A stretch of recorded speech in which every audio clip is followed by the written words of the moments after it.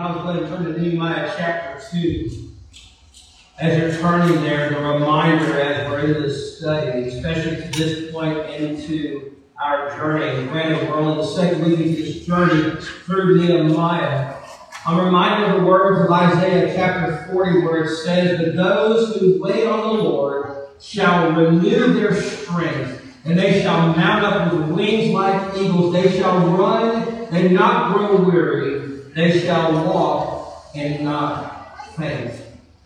The truths that we read in Isaiah are the truths that we demonstrated this morning in Nehemiah chapter 2.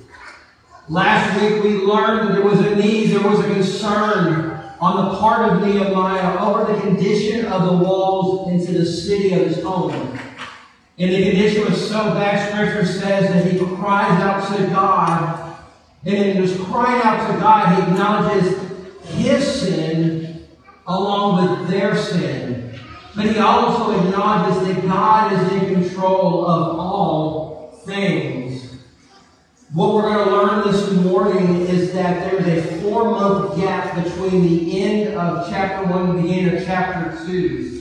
Because for those 4 months, Nehemiah has been in prayer and looking for the opportunity to share his needs and his concerns with what is taking place. And unbeknownst to Nehemiah, he is fixing to be part of a select group known as the Champions of Faith. His life's going to change forever because we're going to read about him not only in a book dedicated to him, but we're going to read about him over in the Champions of Faith, the Hall of Faith, over in the book of Hebrews. His name is going to be associated for centuries to come with those names such as Abraham, Joseph, Moses, Joshua, Esther, Deborah, and David. And what we're going to understand and learn as we work through this study is that one person can make a difference. One person can change the world if they know who God is. But number 2, if they will really turn and trust in Him. Because here's the first thing I want you to see this morning as we begin this journey. Because faith, it makes a difference. We can make a difference in our world to the glory of God because faith makes a difference. Because we have placed, some of us have placed our trust in Jesus Christ as Lord and Savior, and we have a faith that stands on a firm foundation. You and I can make a difference in this world to the glory of God. I love this statement by Martin Luther. He said these words, "Faith is a living, daring confidence in God's grace. It is so sure and certain that a man can stake his life on it 1,000 times. That's the assurance you and I have in faith. That's the assurance you and I have in the confidence of who God is. And what we're going to learn this morning is that after bathing this situation in prayer, God is going to give Nehemiah the opportunity to take action on behalf of his people. God's going to give him an opportunity to do something about what is taking place. And Nehemiah is going to stand before an earthly king and trust in the eternal King to answer his needs and his prayers. This morning we're going to see a couple of different things. The first thing I want you to see this morning is the emotions that Nehemiah feels. He feels some certain emotions because of what has been taking place. Look with me in Nehemiah chapter 2, starting in verse 1. "And it came to pass in the month of Nisan, in the 20th year of King Artaxerxes, when wine was before him, that I took the wine and gave it to the king. Now I have never been sad in his presence before. Therefore the king said to me, 'Why is your face sad, since you are not sick? This is nothing but sorrow of heart.' So I became dreadfully afraid." What we're going to see in these emotions this morning is that Nehemiah's sadness concerning the condition of Jerusalem. That's why he's sad. He knows the walls are being destroyed. He knows the people are in despair and in great distress. 50 some odd years ago, there was a song recorded by the group The Heritage Singers. The song was called The Happy Side of Life. And this was one of the phrases from the song. I have found the happy side of life. I have found the happy side of life. With Jesus as my Savior, I have found a way. Rolling along, singing a song every single passing day. The implication in this song is saying to the world that the Christian life is easy. The Christian life is always happy and joyful. The reality is that sadness is a part of life. We all deal with sadness. We all deal with heartache. We all deal with stress. And we are grieved and we experience these emotions. Notice that the moment that this instance takes place in chapter 2, it's 4 months later. I told you in chapter 1 that when he heard the news, it was about November, December, during the month of Kislev. Now we are months later, more likely mid-March, mid-April. And Nehemiah is standing before the king after fasting and after praying. And as I'm looking at Nehemiah this morning, this prevailing thought comes through my mind. And it's something we all wrestle with, we all deal with, and it's simply this. Sadness and grief are normal emotions for people who deeply care about others, because pain, difficulties, and loss are a part of this fallen world. Notice what I said in that statement. The things that we deal with, the heartache, the sadness, the grieving, the reason that you and I experience these emotions is because we live in a fallen world. Before the fall, Adam and Eve never experienced these things. Before they bit into that piece of fruit and sin entered in the world, they didn't have to worry about grieving. They didn't have to worry about loss. They didn't have to worry about sadness. They didn't have to worry about pain. But because of their sin, because of my sin, because of your sin, we live in a fallen world and we're going to experience these things. And they are part of the human emotion. These are normal things to experience and deal with. Nehemiah is showing me and he's showing you that emotion is real. It is a normal thing. He's revealing this at this moment. And the thing is, he cannot conceal this grief.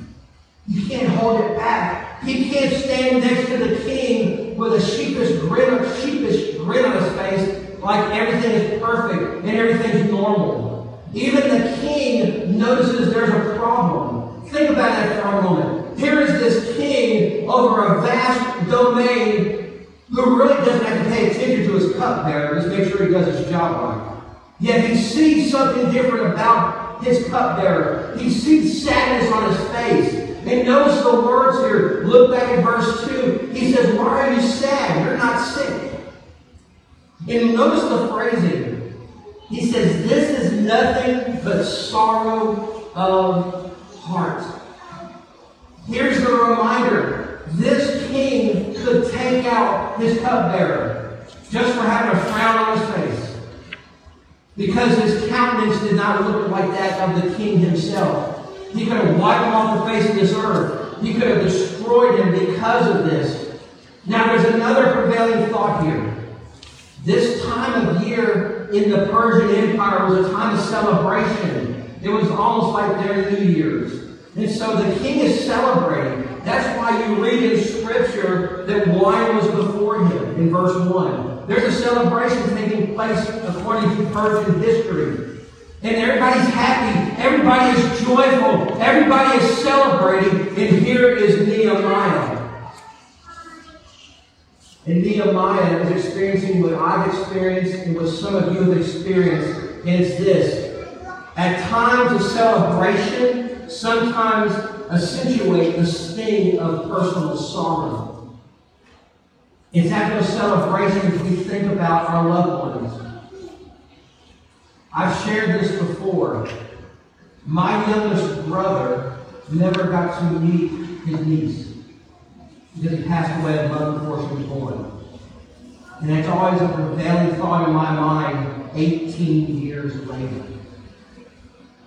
That he doesn't get to see the things that I get to experience because he's not with me anymore. I know where he is. He's in a better place than he is right now. But at certain times of the year, those thoughts go back home. And it's hard, especially when you see others celebrating. And here's what Nehemiah is experiencing. There's a celebration taking place, and his heart is heavy because he knows that if he was back home with his people, he'd be getting ready to celebrate Passover. And we know the significance of Passover for a devout Jew. That's when God saved the children from Egypt and got them out of slavery and captivity. So here's this time of celebration, yet for Nehemiah there's little to celebrate. Because he knows what's happening back home. He knows what he's experiencing now. And all these emotions are flooding in his mind, and he's trying to stand there to be that person of responsibility for the king, and he's struggling.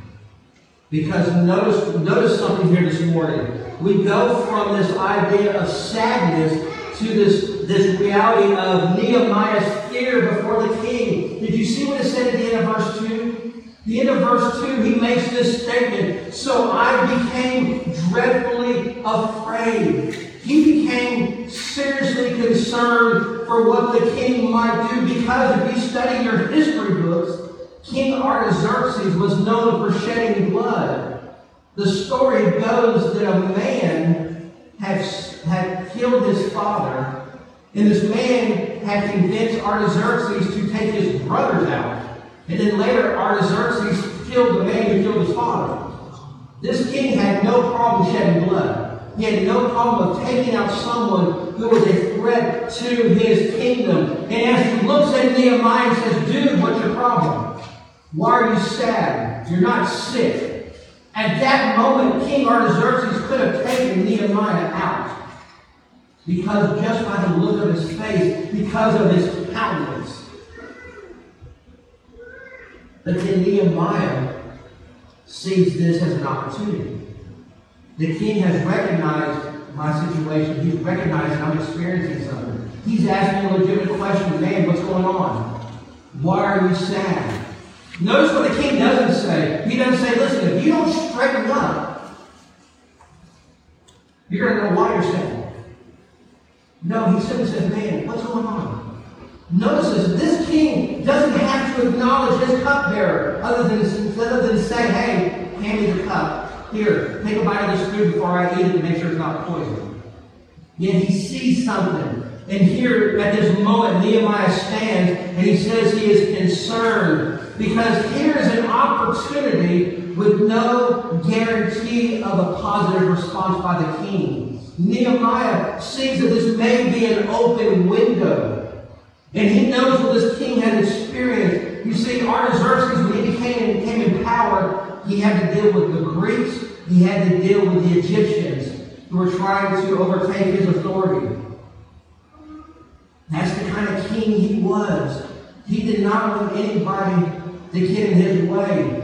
If you've ever seen the movie 300, it's a loose interpretation to just how drastic King Artaxerxes was in taking out people who stood in his way. So the king sees his man and sees this situation. He has seen how he has defeated enemies. Nehemiah has seen him destroy people. And now this is the same king, though. Let me give you another history lesson. This is the same king who stopped the walls from being rebuilt in the first place. They're in the first exile back to Jerusalem. Take your Bibles for just a moment. Turn back over to Ezra. Ezra, chapter 4. And I want to show you what led to this king who Nehemiah served under. What led this king to put a stop to the rebuilding of the walls in Jerusalem?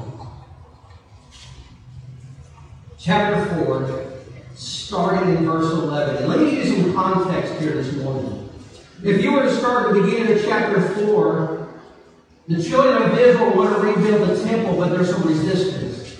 There are some people in the neighborhood who don't want Israel rebuilding anything. They don't want Israel to have any kind of, what they think in their mind is power. So a group of individuals write to the king, and now look at me starting in verse 11 to what they say to the king, and listen to some of the words they used this morning.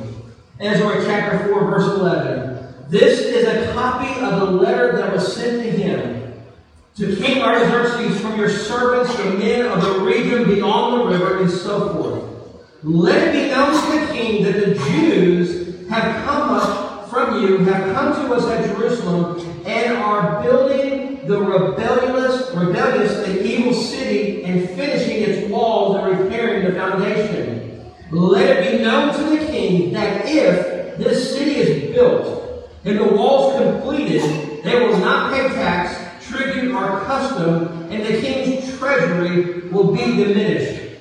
Now, because we received support from the palace, it is not proper for us to see the king's dishonor. Therefore, we have sent and informed the king that search may be made of the book of records of your fathers, and you will find in the book of the records, and you know that this city is a rebellious city, harmful to kings and provinces, and that they have incited sedition within the city many times, for which cause this city was destroyed. We informed the king that as this city is rebuilt and its walls completed, the result will be that you will have no dominion beyond the river. In other words, a group of individuals wrote a tattletale to the king. And they said to the king, listen, if they build this city, they're not going to listen to you. If they rebuild this city, they're not going to pay taxes. They're going to do their own thing, and eventually they're going to overtake you. So the king gets this letter. Now look with me starting in verse 17, because the king's going to respond. The same king that Nehemiah is serving under. Verse 17, chapter 4, it says this. The king sent an answer to Rehum, the commander of Shimshai, the scribe, to the rest of their companions who dwell in Samaria, and to the remainder beyond the river, peace and so forth. Verse 18, the letter which you sent to us has been clearly read before me, and I gave the command, and a search has been made, and it was found that this city in former times had revolted against kings, and rebellion and sedition have been fostered in it. And they have also been mighty kings over Jerusalem, who have ruled over all region beyond the river. The tax and tribute and customs were paid to them. Now give the command and make these men cease, that this city may not be built until the command is given by me. Take heed now that you do not fail to do this. Why should damage increase to hurt the king? King Artaxerxes believed that the city of Jerusalem was rebellious, and he put a stop to it being rebuilt. He felt that this city was going to give him trouble because he knew the history of insurrection. He knew all the possibilities of what could take place. And Nehemiah fears that Artaxerxes' opinion of Jerusalem has not changed. Yet he wants an opportunity to speak to the king. So he has these emotions. But listen to this statement, which I think is very true for this moment. True courage is displayed in the midst of the greatest fears. True courage is displayed in the midst of greatest fears. We see that in life.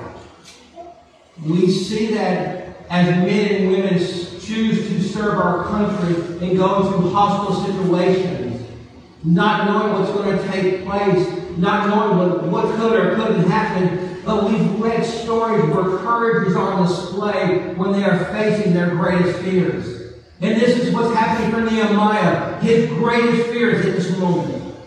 The king has asked the question. And now he has to give a response. And what is he going to say to this man? And what is he going to say that can change his course to do what God, he feels, is calling him to accomplish? Because the next thing we see in this chapter, in this section of Scripture, is the courage Nehemiah displays. Back in Nehemiah chapter 2, I want you to see the courage this morning in verse 3.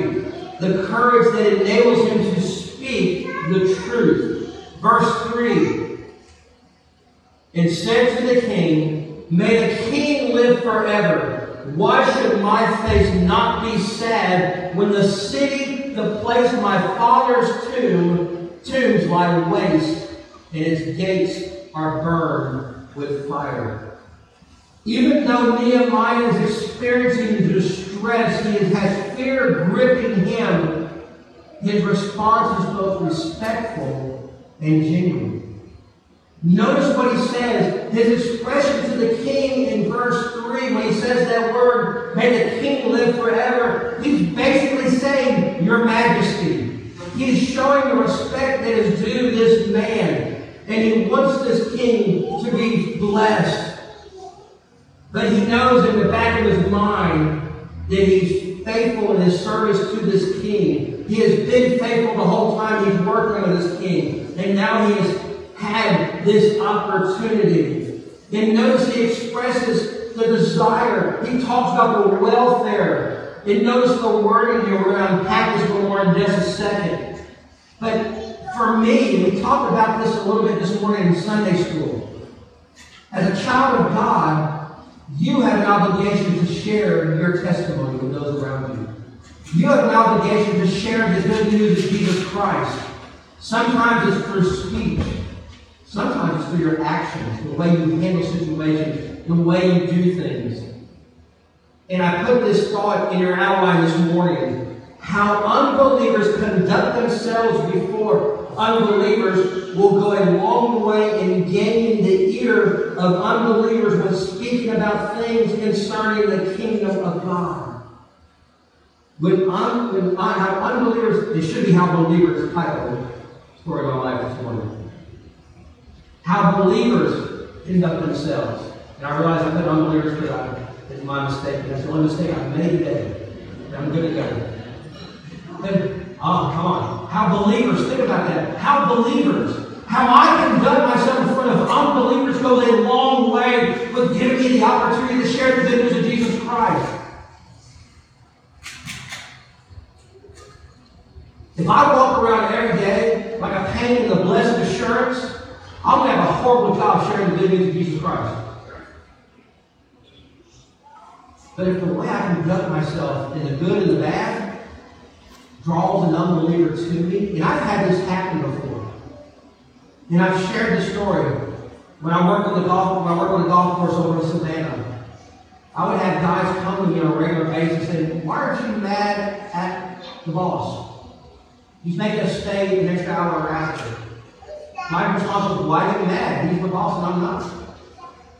Why should that affect my countenance? Am I mad internally? I'm maybe a little bit upset, yeah. But why should I walk around going, that's sorry, no good? That doesn't accomplish anything for the kingdom. But if my countenance shows that I'm going with the flow, it's going to draw that unbeliever to ask me, hey, why are you okay with this? It's those opportunities to have those gospel conversations. And unbeknownst to King Artaxerxes, Nehemiah is fixing to have a God conversation with him. Because the door's been opened. The door's been opened. What's wrong? Why are you sad? And he says, King, here's why I'm sad. He just listed it there in the verse. And we'll go back to that in just a second. But I think as I read through this, I'm reminded of the words of Jeremiah 29:7 to say this. It says, and seek the peace of the city where I have caused you to be carried away captive, and pray to the Lord for it. For in its peace you will have peace. Jeremiah's words remind me that no matter what situation I'm in, my desire should have peace. Peace in my circumstance, peace in my situation, peace in what I'm dealing with. And that's what Nehemiah has right now. He has a sense of peace. But then notice what he says there again in verse 3. He says, listen, why should my face not be sad? The city, notice the wording here. Please do not pass this. Notice how he says this. The city where my father's tombs, they lay waste and the walls are burned to the ground. Did you catch what he did not say? He never mentions the word Jerusalem. Because remember, the king doesn't like that city. He just says, the place where the tomb of my father is buried are desolate. Because we go from, watch this unpack. We see Nehemiah's courage enable him to speak the truth, but now we see Nehemiah's courage comes from dependence on God. Look at me at verse 4. Then the king said to me, what do you request? So I prayed to the God of heaven. Because Nehemiah's concern is not only genuine, but his concern for a city, even though he doesn't mention the city by name. He says that, again, verse 3, where my father's tomb is, it's laid to waste, the city is burnt. Here's why he words it this way. Because in ancient times, people of nobility and royalty had the highest respect for the ancestral tombs. There was respect when they laid kings to rest. There was respect when they laid people of importance to rest. And even though Nehemiah is sad, he's sad for a reason. And the king understands that. And the king sees that in his face. And remember, Nehemiah has been bathing this time, this moment in prayer. For 4 months he has prayed. For 4 months he has fasted. For 4 months he has waited for just the right time. So he explains why he is sad. And then notice what the king said in verse 4. Talk about an open door. What do you request? What do you need? How can I help you? Did you notice Nehemiah's response there in verse 4? So I prayed to God. Because now he needs God to direct his words. Scripture says that he prayed to God. This is part of that ongoing prayer we read in verse 1. He's praying because he acknowledges the source of his strength. He knows who's going to give him the words to say and the encouragement to do it. He knows he is serving the one Lord and he needs wisdom. He needs strength. He needs help. He needs deliverance. He needs healing. He needs encouragement. He needs mercy. He needs grace. He needs protection. And I think at this moment when he is praying, when he prays this word, he says, I pray to the God of heaven.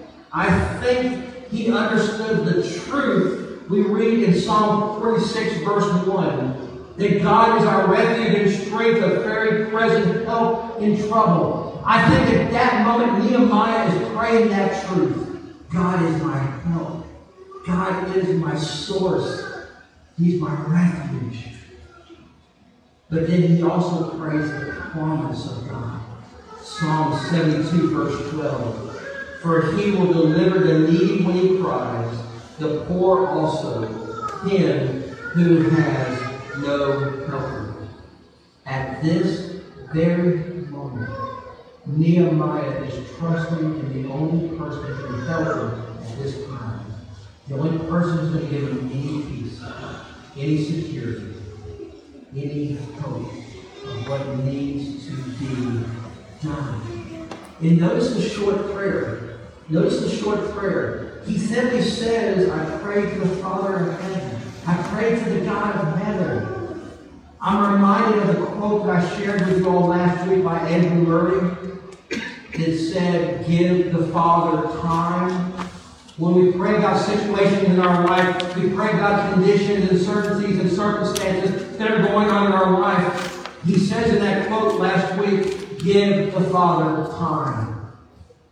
The problem is we want to rush into things head first instead of saying, God, help me. God, lead me. God, direct me. It's that reminder, give the Father time. That's what Nehemiah has done. For 4 months, he's turned the situation as lead to the Father. And now the Father says, here's your moment. Here's your chance. Here's what you need to do to accomplish the task I have for you. It's a dependence on God that only comes from God. And here's another thought, and I found this quote earlier this week by Marvin Breeman, who makes this observation. Because think about it. This prayer in verse 4, it's a short prayer. It's just like, okay, God help, amen. And here's the reminder, put on the screen behind me. Quick prayers are possible and valid if one has prayed sufficiently beforehand. Did you catch that? If I've been praying and praying and praying and praying over a situation, and I come to the moment where God needs to show up, I can pray that quick prayer. Because I've already been bathed in prayer. Nehemiah has been bathed in this situation in prayer. And now God is going to answer his prayer. Because prayer helps one's perspective on how things work. But here's the other side of this. When a person who is afraid looks to God for help, the mere looking to God changes his perspective. If a person is going to say, God, help me, notice the perspective changes. Because they're acknowledging who's in control. They're acknowledging the one that can change the circumstance. Take your Bibles for a second. Turn over to Psalm 56. I want to show you where David prayed that kind of prayer. When he prayed over his circumstance. Psalm 56 verses 3 through 4. It's a prayer that I would encourage you to mark in your Bible. If you're a person who likes to mark your Bible, this is one you want to come back to a lot. Psalm 56, starting in verse 3. These are the words of David. He's surrounded by his enemies. And David says these words, whenever I am afraid, I will trust in you. In God, I will praise his word. In God, I have put my trust. I will not fear. What can the flesh do to me? Think about those words for a moment. When you read this verse, when I'm afraid, I will trust in you. I will trust in your word. It's a prayer. So when Nehemiah prays that prayer back in verse 4, it's not just a prayer of dependence, but it's a prayer that emboldens him to speak. Why? Because as great as King Artaxerxes is, and others think he is, he does not compare to the God of the universe. King Artaxerxes, yeah, he's a big man on campus. He is the most important man in his region. But compared to God, he's a nobody. And that's a reminder for us. We tend to put people on a pedestal because they have authority, they have respect. Yes, for some people, they have earned that. For some people, they have been put in those positions. But sometimes power goes to the head. You ever seen that in history? Power goes to the head. Yes, King Artaxerxes is a great man, but Nehemiah understands that as great as this earthly king is, there's a heavenly king that has way more power than him. And can do a whole lot more. Because every kingdom of humanity fails in comparison to the King of Kings and the Lord of Lords. And that's what Nehemiah acknowledges, because Nehemiah's courage enables him to communicate his desire. We see this pattern, the courage to speak, the courage to have boldness. Now it's going to give him the courage to answer that question. Notice what Nehemiah says. And I said to the king, verse 5, if it pleases the king, and if your servant has found favor in your sight, I ask you to send me to Judea, to the city of my father's tombs, that I may rebuild it. Again, notice how he makes a request. He never mentions Jerusalem. Let me go to the region. Let me go to where my father's tomb is. Because, again, he knows who put an end to the building. He knew who put the end to rebuilding the walls. So he is very careful with his wording. But let's be honest.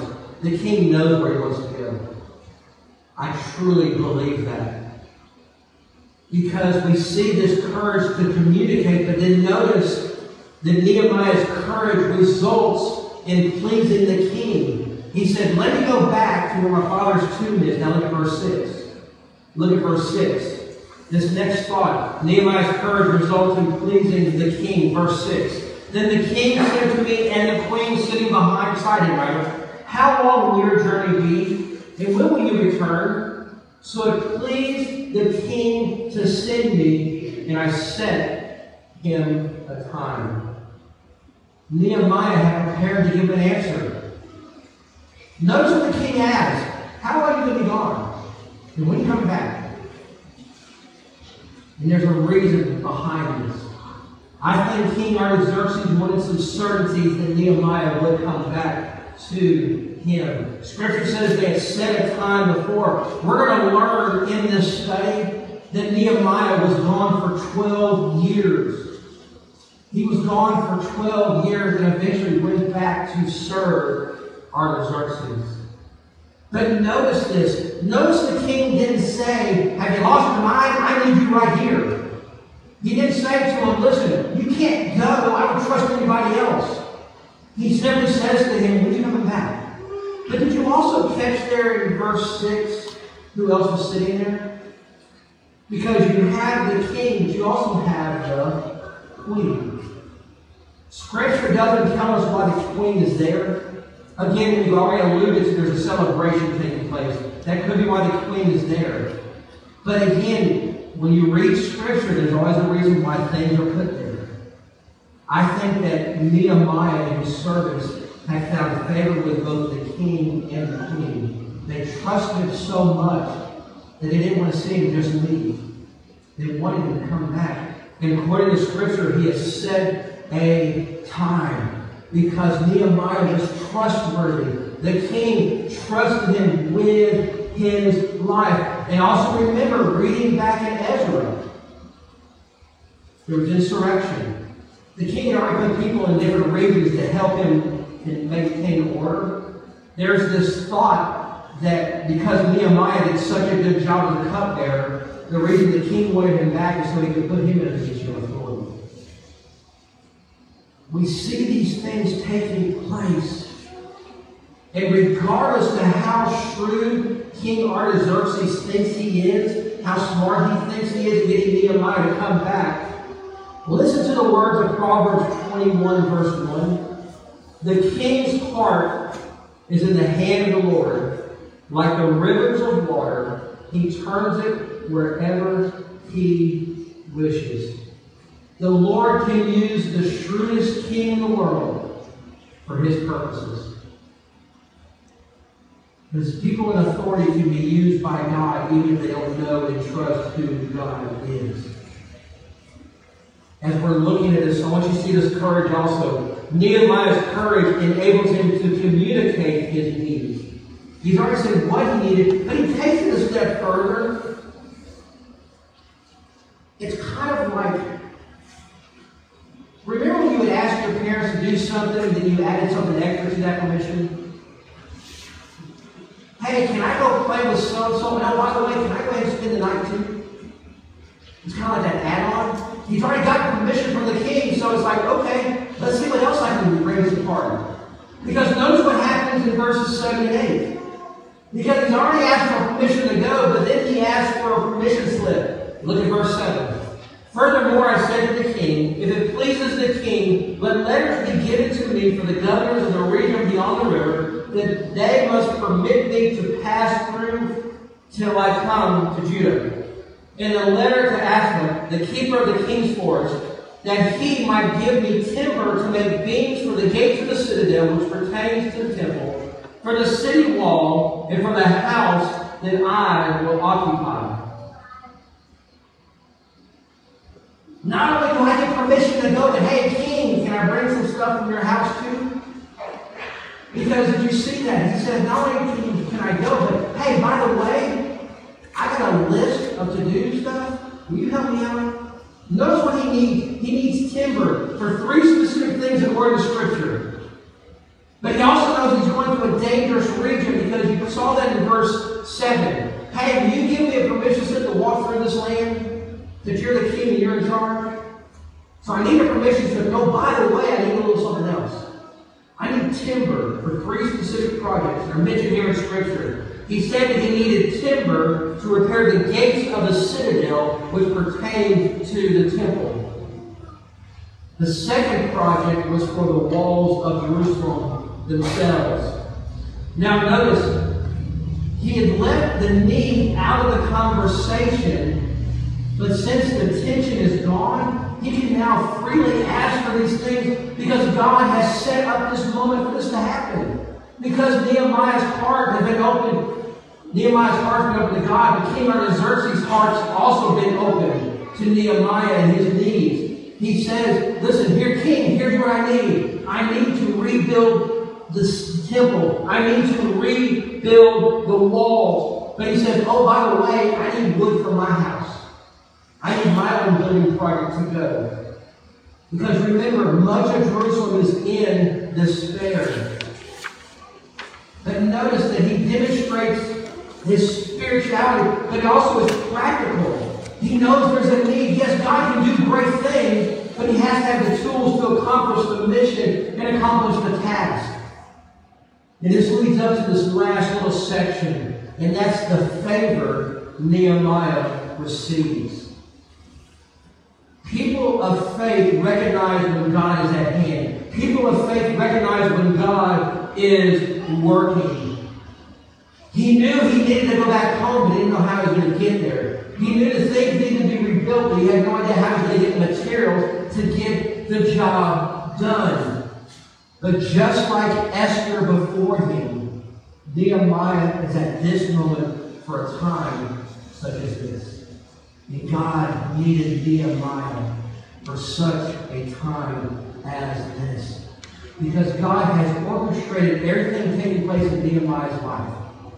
He's put him in a place in a foreign land. He has him serving with a king who has the ability to use him or kill him.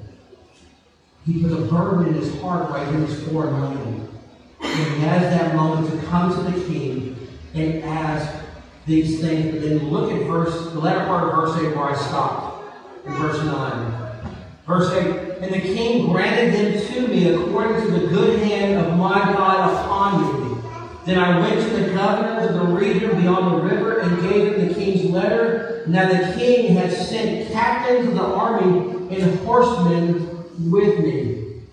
God has orchestrated everything in Nehemiah's life because God heard Nehemiah's prayer. Because he had bathed the situation in prayer, he had prayed over it. Because it was God who gave Nehemiah the opportunity and courage to give his concern to the king. It was God who moved in the king's heart. It was God who provided for Nehemiah what he needed for not only protection, but to carry out the mission. And it's God who led Nehemiah 100 miles from Susa back to the city and the people of Jerusalem. And Nehemiah gives credit where credit is due. Because Nehemiah says that everything that he asked from God came to pass. But did you catch in verse 9 there? Did you notice that Nehemiah didn't show up by himself? He's got all the supplies, but he shows up with the captains and with a couple of other people. There's a grand entrance. When Nehemiah comes back to Jerusalem, he's not one man on a camel. He's got an entourage. There's what I'm looking for. An entourage with him. Everybody notices. Who is this guy? What's he doing here? Because this leads me to my last thought. As great as God is in doing things for his kingdom, as great as God does in accomplishing things, if I had my way, we would stop at this verse and go home. Because, man, everything's been awesome. God has answered his prayers. God has worked through Nehemiah's life to get him to this point where he is now back in Jerusalem. And there should be celebrating. Because here's the man with supplies to rebuild the city. But then we read verse 10. And this leads to the last point of the outline, the main point. It's simply this. The enemy, Nehemiah, awakens. The enemy, Nehemiah, awakens. Verse 10. When Sanballat the Horonite and Tobiah the Ammonite official heard of it, they were deeply disturbed that a man had come to seek the well-being of the children of Israel. I so want to yell time out right here and say, do what? Somebody is mad because Nehemiah came back. Somebody is mad because Nehemiah wants to rebuild the city. These two men this. If you read that in Scripture, it says they're deeply distressed that a man cares about the well-being of the children of Israel. Sanballat was probably a governor of Samaria. He had a position of authority. This other individual was also a person who served King Artaxerxes. These are two men in position of authority, but these are two men who are bent out of shape that Nehemiah is back. Again, Scripture says they're deeply distressed. When God does something great in the life of His church, when God does something great in the life of an individual, when the people of God rise up to do the work of God, it will infuriate the enemies of God. And ladies and gentlemen, sometimes those enemies come from within the four walls of the church. The enemy is not always outside the walls. There will always be people who will try to quench the Spirit of God. There will be people who don't want to see the church of God move forward and do great things. There will actually be people who will say, hey, do we really need to do that? Do we really need to serve them? Do we really need to help them? These two men, who we're going to get to learn a lot about in this study, are bent out of shape because Nehemiah is there and he wants to do great things. Nehemiah's desire is to rediscover the glory of God. He wants to see revival take place among God's people. He wants to see this holy city rebuilt. He's been patient, and now he's being active as he waits for the Lord to give him that opportunity. He's demonstrated patience for 4 months. He is at this point. He's been fasting. He's been praying. He's been contemplating what needs to be done next. Everything that Nehemiah does is bathed in prayer. Everything Nehemiah does is bathed in prayer. He has prayed about it. Not once, not twice, but multiple times. That's that last point in your outline this morning. He has bathed everything in prayer. Why? Because Nehemiah is totally dependent on God, and it's only God who can answer his prayers and accomplish his mission. Nehemiah needs the protection of God. He needs God to provide for his needs. I got one more thought for you to write out. It's not in your bulletin. So don't close the books yet. I know what you've done. You bit out your last point and said, woo, who's done? Nope. Gotcha. One more thought. I didn't put it in your outline, but I think it's worth writing down this morning. Nehemiah acts both spiritually and practically. Nehemiah never got ahead of God. He trusted God in all this. His dependence on God gives him the courage that enables him to press ahead despite the obstacles that are going to come up and are going to stand before him. He trusts in a God who loves him and is willing to have him be used for God's glory. And here's the last thought. If only you and I had the same trust and belief in God. If you and I trusted and believed in God as much as Nehemiah did, how much different would our world truly be? Every head down, every eye closed. This morning is about finding courage. It's about trusting in the one who can answer our prayers. It's trusting in the one who can deliver us and put us into the right position to be used by Him. It takes courage, but it takes a step of faith. For Nehemiah, he bathed that step in 4 months of prayer and fasting. I truly believe in my heart of hearts, the only way Nehemiah accomplishes anything is because of the relationship he has with the Father. For you and for me, in order for us to accomplish great things for God, we have to know God. And this morning, the only way you can know the Father is through His Son. And acknowledge that Jesus Christ died for your sins. And acknowledge that not only did He die for your sins, but He rose from the dead 3 days later. And at this moment, on January the 9th, Jesus is sitting at the right hand of the Father, waiting for God to say, go get my children. But until that day comes, we trust in Him to order our steps and to lead us and to guide us. My prayer is that you would have the same faith that Nehemiah had, that you have the same trust in God that Nehemiah has, that only happened with you know Jesus Christ. This morning, Father, as we are here at this moment, Father, at this time of invitation, the prayer is simply this, that you would speak into the hearts of individuals this morning. Father, we have seen the courage of your man. We have seen him stand before a king who didn't care about the things of God. But we saw this man with courage share his heart when you opened that door for him to do so. But Father, we've also learned this morning that the enemy will do anything he can to stop the momentum. Father, as we gather at this time, our trust is solely and completely in you. Our prayers that you would move this morning, Father, that even with the group who's here this morning, there cannot be an assumption that everybody here knows who Jesus Christ is. So, Father, my prayer is you would move the heart of that individual. Father, I pray that you would move in the hearts of individuals that, yes, they know you, but they're not as close as they need to be because they have forgotten about the power of prayer. They have forgotten about coming to you first and giving you time to answer our prayers. Father, there may be some here this morning desiring part of this fellowship. Father, whatever the case may be, at this moment, at this particular time, Father, we pray that your will be done, that you would speak into the hearts of individuals. And Father, we pray this in your Son's name. Amen. Let's all stand.